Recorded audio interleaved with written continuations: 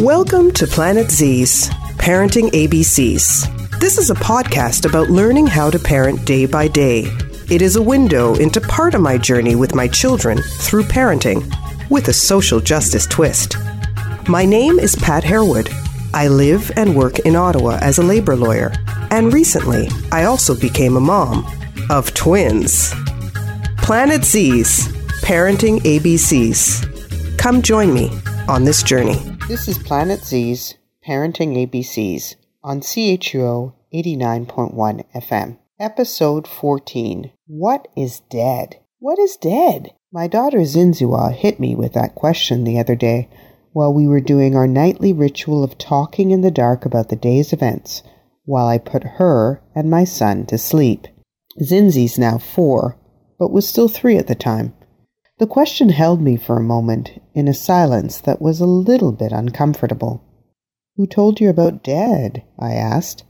Then both of my children chimed in that their cousins had told them that their other grandmother was dead. I already knew that their cousin's grandmother had died a couple of weeks earlier, and their young cousins had attended the funeral. One of them had even gone to the burial site. "What's dead?" Zinzua asked again.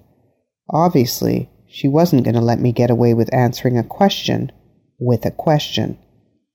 "Dead is like when you're sleeping," I responded, "and you never wake up. But it's okay," I said. "Your cousin's grandmother is fine. She's sleeping peacefully." "Am I going to wake up?" Zinzi asked, very appropriately. "Are you going to wake up, Mama?" "Yes," I said, hesitantly, unknowingly. "You're going to wake up. And Mama's going to wake up. Your cousin's grandmother was sick. Now she's not sick anymore," I said. "It's like she's sleeping and will not wake up because she was sick and very, very old." My children seemed to be satisfied with that response. Neither of them pressed me any further, though I knew they must have been thinking about it as they drifted off to sleep. I find that one of the greatest challenges of parenting children at their age is that you're sometimes forced to explain complex concepts in a very simple way, and you are so often unprepared. It can really make you think about things differently. And sometimes children catch you off guard with their incredible questions. Like my son Zaid asked me the other day in a totally serious tone, "Do monsters have hiccups?" Or the other existential question that my daughter asked, "Where was I, Mama, before I was born?" When my daughter asked me that question about what dead was, it sort of made me think about ways to describe something that is so common to the human experience, yet somehow so hidden from view in our society, so pushed outside of the margins of everyday living. It reminded me of how little we talk about death in North American society, and how important it is to introduce death to kids, if possible, in a way that's natural and reassuring, not terrifying and anxiety-inducing. Of course, sometimes we don't have a choice, as children are confronted with death so vividly that it may leave them with permanent scars. I remember the death of my 9-year-old cousin Beth. I couldn't have been more than 4 or 5 years old. Beth died after a crisis related to her sickle cell anemia.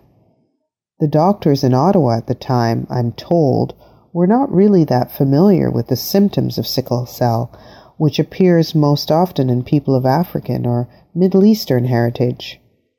I remember playing with Beth in our backyard. Then there is a gap, and she's gone from my memory. To this day, I think about her often and wonder why I cannot remember much about her death. I also remember the death of my maternal grandmother in Antigua and attending the funeral home where she lay in her dress, not her desired favorite pantsuit. I was 15. She was resplendent in her gray afro, and even though she didn't really look like herself, she did look as though she was in a deep, deep sleep. I especially remember the party we had afterwards at my uncle's house, which was for me, at that age, a warm, an absolutely lovely family reunion. I remember feeling that there was more happiness than sadness there, and so much life. What is death? I thought, reframing my daughter's question. And what is being alive? For Planet Z's Parenting ABCs, this is Pat Harewood. You've been listening to Planet Z's Parenting ABCs, a CHUO Snapcast.